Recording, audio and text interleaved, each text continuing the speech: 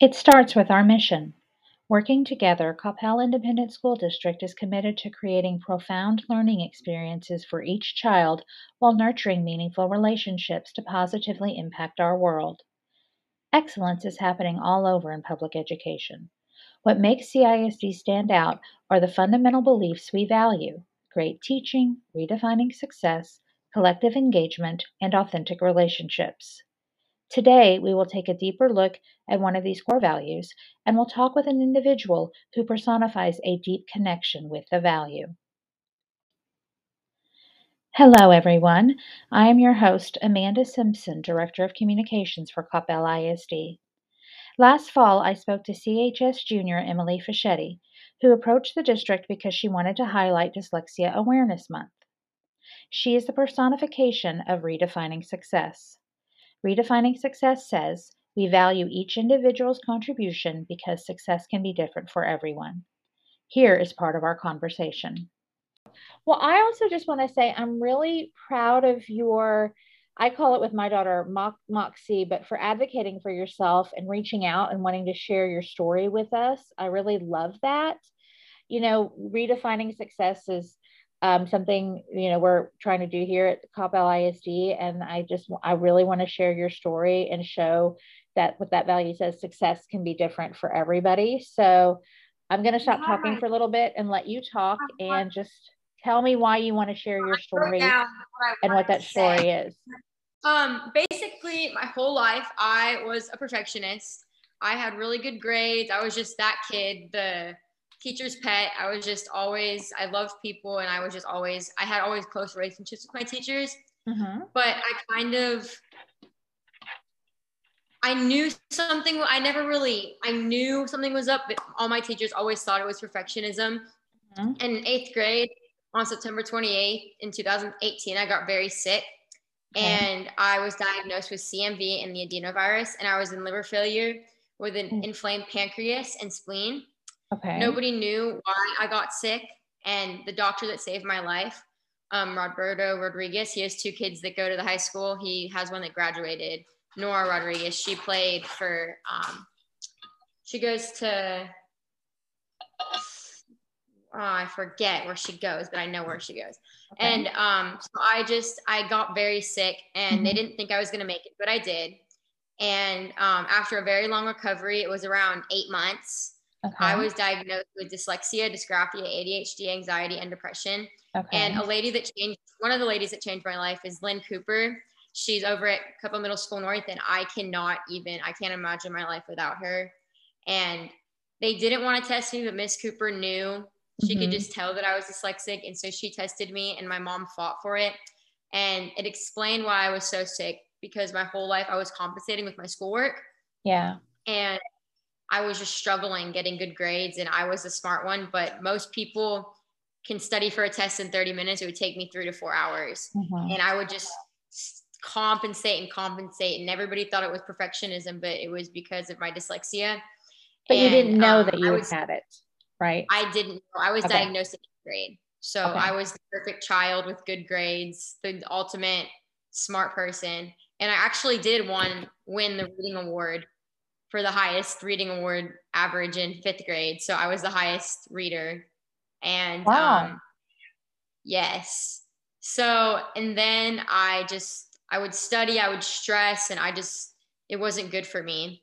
And going to 9th grade, I was bullied for being dyslexic. I was put in the SPED program, and I had a group of friends, and I didn't really tell them I was dyslexic. And then when I had to start going to CM and all these different things, I was bullied, and nobody understands unless you deal with it. So I've kind of come to have friends that are dyslexic and that know me for me. And on the daily, I see kids like me get bullied. I see children nobody understands unless you deal with it. And a big part of my dyslexia is having teachers that don't understand. Mm-hmm. And it's very hard for a dyslexic to think they don't belong because they already are different and they know they're different. And it's very hard for when we stand out, and dyslexics tend to be, I would say, more not like reserved, but they have more, I would say, anxiety. They're more anxious. And most of my dyslexic friends have anxiety, or they're just have ADHD, or they don't want to tell people. They don't want them to know. And I'm very open about my dyslexia because I feel like I'm shaped because of it. And I cannot imagine my life without being dyslexic. And ever since I started going to church, I'm very involved in my church group. And one of my best friends told me, and I'll never forget this, she told me that a perfect person doesn't exist. And everybody at Capella High School, I feel like they have this philosophy to be perfect. And there's so many, it breaks my heart because there's so many kids that think that being dyslexic is something to be ashamed of. And dyslexics are some of the most smartest people, and they have this most smartest IQs out of everyone. And nobody realizes that. They just think that dyslexia is a terrible thing, and it's not. And it gets so overlooked, and it's just so sad. And it's just very upsetting to me that nobody gets it unless you deal with it. And my freshman year, I had to take the MLI program, and I actually did it through a year. And Miss Pamela Yazback, she's one of my, I can't imagine my life without her. And she is just such an amazing lady, and how she sees dyslexics and people like me for me. It's just, I can't explain to you how life-changing knowing her has been. And just walking with her through my schoolwork and just knowing her just makes me feel so much better. And just knowing that she's out there to help other children like me. And she's just a life changer. And I cannot imagine my life without her in it. And knowing that she keeps doing her job every single day to make sure dyslexics feel welcome, it's just, she deserves so much more than she's given. And I cannot imagine not having her in Capella ISD. But something that I wish people knew is that dyslexics, people like me, and a lot of kids in the SPED program, they don't have a voice, and they're scared to show their voice. And it's just very sad because there's so many things that people could do to help you, but they don't really know how to advocate for themselves. And I'm just the special one that can advocate for myself, but some children just don't. I was raised that way, but I also wasn't always labeled as dyslexic. So but I'm helping. That's my goal in life. My purpose is to advocate. So do you think that, because it sounds like you were a little bit later than normal to be diagnosed with dyslexia. And so you see that because you were already in 8th grade, had learned to advocate for yourself, and that makes you have a stronger voice than, let's say, somebody who's diagnosed in kindergarten, 1st or 2nd grade. They don't know the other ways to do it. I think it is amazing that you are sharing this story. And I don't want to interrupt you because I know you prepared something. And then if you haven't answered any of my questions, I will ask you some additional ones. So, but I did want to say, just clarify that point. Yeah. So you can ask me questions. That's kind of all I really. Okay. And I got your teachers too. So you kind of said this, but your favorite subject is math. What is your favorite part of your day? What do you look forward to every day? I do a lot of devotional things. So that is a huge part of accepting who I am as a person, and knowing that God made me a way and he gave me a purpose. And I just before I was diagnosed with dyslexia, I took so many things for granted, and I didn't realize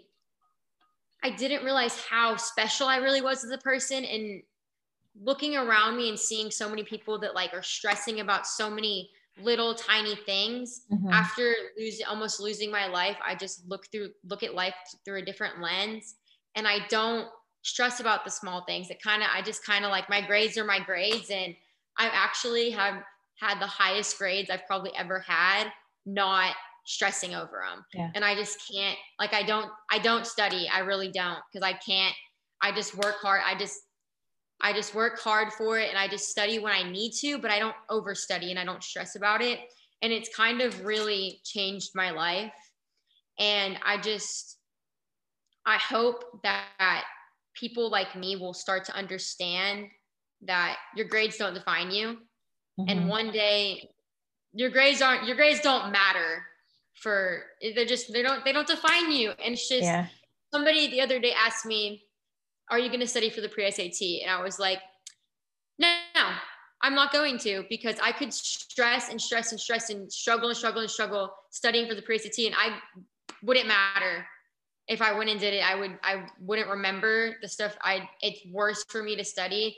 And nobody, dyslexics are, we just see the world differently. We just don't, so many of my dyslexic friends, they just don't, they're too kind. We're just very kind centered Yeah. people. And like, people will stomp all over you for that. And we just don't really, we don't have a filter. We just see life through a different lens. Yeah. And Well, it's just, yeah, no, I think that's a really good point. Sorry, I didn't interrupt you. Go ahead. no, you're fine. Yeah. So, I have two kids, my daughter and who's in ninth grade, and my son is in fourth. And I'll never forget, like, you go to middle school and that's when the grades start to matter and you get like a 70 on a test or below 70, you have to make it up. And I remember the first time that happened to her, it happened to be around like the middle school curriculum night or something. And I saw her teacher and I was like, yeah, Audrey didn't make a 70 on that test. She's coming tomorrow to take it. And the teacher stopped me and she said, your daughter, I can put her with any group and she gets along with everybody. She is just so kind. And I made a point to go home and tell her, I said, that's not a test you can study for, is being kind. And when you get out in the real world, people will hire the person who can work with anybody over a smart jerk any day. So, that's an important life skill. And I think you're right to say that there is a ton of pressure to be perfect and have these good grades, and that there's more to life to that. And what we do here at the district is we try to call that redefining success, which leads me to my next question. How do you define success? What do you feel makes you successful? So before I got sick, I would have told you that for me, success was defined by good grades and being the best and always having the top score in everything I did. But now I can tell you that success for me is going to school every day and knowing that I did my best and I could help and change somebody's day more than I changed mine. And I just, helping others defines my success, and making somebody smile. If I can make somebody smile, that makes my day. And just this Dyslexia Awareness Month, Learning Different Month, is just so important to me as a person, because it's so important to show people that aren't like me that it affects us, and how they treat us affects a person. And just, we are regular people. We just learn differently. We learn through a different lens. And my mom, I could not imagine life without her, because she has fought for me since day one. She knew something was up, and putting me in the hospital sick just kind of clicked that for her. And it's just, I will remember her looking at me when I was so sick and getting my blood drawn and getting an IV. And I had bloodshot eyes and I was yellow and it was so bad. And I will never forget that moment, because that's the moment that I realized that I didn't have to be perfect. And I realized that it's okay to be different. It's okay to be different. It's okay to fail. Yeah. And going in classes with regular people, they think it's the worst thing to get a 65 on a test, but who cares? Yeah. Like, it's the life, you choose your life. And I choose to live my life to the fullest and not worry about all the tiny little things that I could do better, because it's not going to matter in a year and a half when I graduate. So do you know where you want to go to college yet? My family's from New York, so I'm actually looking at Messiah University. You're wearing that today. There. So I'm looking to commit in the next 6-7 months. What do you want, when I say community, I mean the Coppell ISD community, to know about students who have dyslexia? I want people to know that just because I'm dyslexic doesn't define who I am.